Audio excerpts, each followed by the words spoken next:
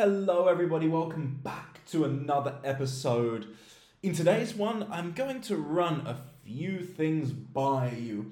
I'm going to share with you what a typical work week looks like for me. You know me as maybe your English teacher, but there are also other things involved in my day-to-day life. And I think this is a good opportunity to share that with you, but also to expand your vocabulary and improve your comprehension skills at the same time. Now, the year works in periods. You know, we are leading up to Christmas, which means certain things might slow down, certain things might become busier. Obviously, if things are leading up to Christmas, you're not going to be taking on new projects that start now. The new projects are going to be for January and February. So actually, a lot of planning is taking place to try and organize courses for January because we have some spaces in the calendar. So consultations, messages, stories, posts, advertisements, all of these things are quite time consuming. If we have a look at the classes that have been fit or were in the schedule for last week, this was from Monday the 11th of December until Friday the 15th of December. Now, on average, there were 6 classes a day. Some days there were 7, and I believe on one day I had 5.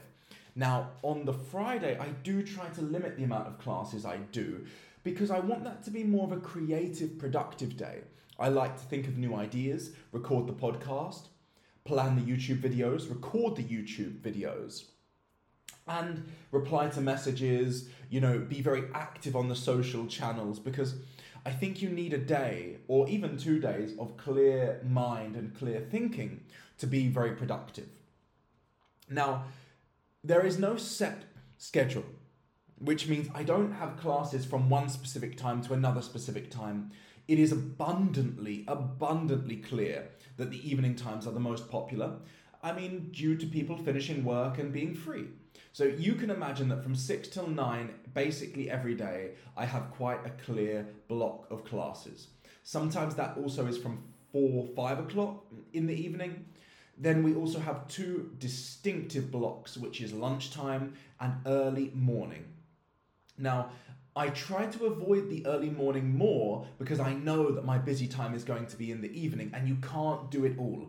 I tried to do it all in the past and it just leads to burnout.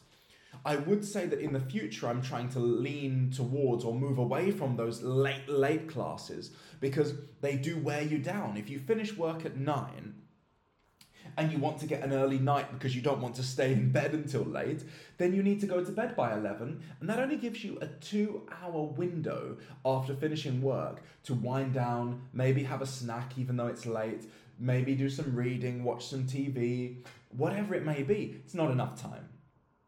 So, thinking about the week, exercise is a key integral part of my week, and I have to fit that in depending on my schedule for the day. That could be first thing in the morning. However, I have to admit, as winter has approached, it's been more difficult for me to motivate myself to do that first thing in the morning. So I normally do that either mid-morning or lunchtime, depending on my schedule. On Monday, I went to work out about 9 o'clock. I spent some time from 7:30 till 9 a.m. having a class and doing some work, some preparation for the day. And then after I had finished my workout, I had classes from around 12 till 2:30. Now, as I mentioned to you, I did have a consultation at around 11. What is the point of these consultations? Because they are time consuming. The minimum amount of time that I would speak with someone is 15 minutes, but it can drag on for 30 minutes. And they are so important because whenever I bring a new student in, and that is normally for my group courses, I need to know their level, I need to know their personality, and I need to know their goals. If I don't know these 3 fundamental things, it is impossible for me to place them correctly in the right course. And this is fundamental for the harmony of the course. Now, that doesn't mean that it's always an exact science. Of course, sometimes things change over time. But I would say 9 times out of 10, I can make the correct analysis and decision based upon that 15-minute consultation. So that's why it's so key. And obviously, as I'm preparing my new courses for January, I could be having 3, 4, 5, or 6 consultations a week. The beauty is, if I've already taught someone and if I've already had a consultation with them, I don't need to do it again, so I can place them correctly. But if you are a new student, I have to speak to you, get the vibe, get the feeling, and know what the best plan for you is. As we said before, the evenings are extremely busy, lunchtimes can be extremely busy, and mornings less so. But I think in the future, I will be organising my schedule in a different way so that my evenings are a little bit more relaxed. Saturdays. Do I work Saturdays? Yes and no. Technically, I work every single day because even if I'm not teaching, there's always video recording to do with my wife.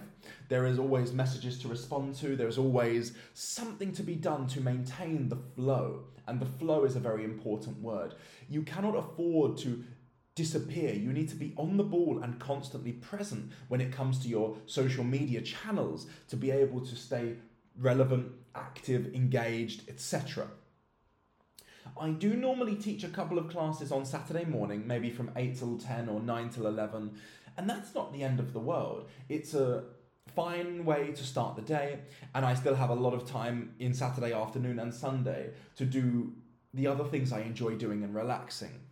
But it is definitely important to have downtime, and it can be tricky because that kind of means that you have to leave your phone at home and be away from your phone, because if I'm by it, it's very natural for me to check Instagram, check YouTube, and check WhatsApp.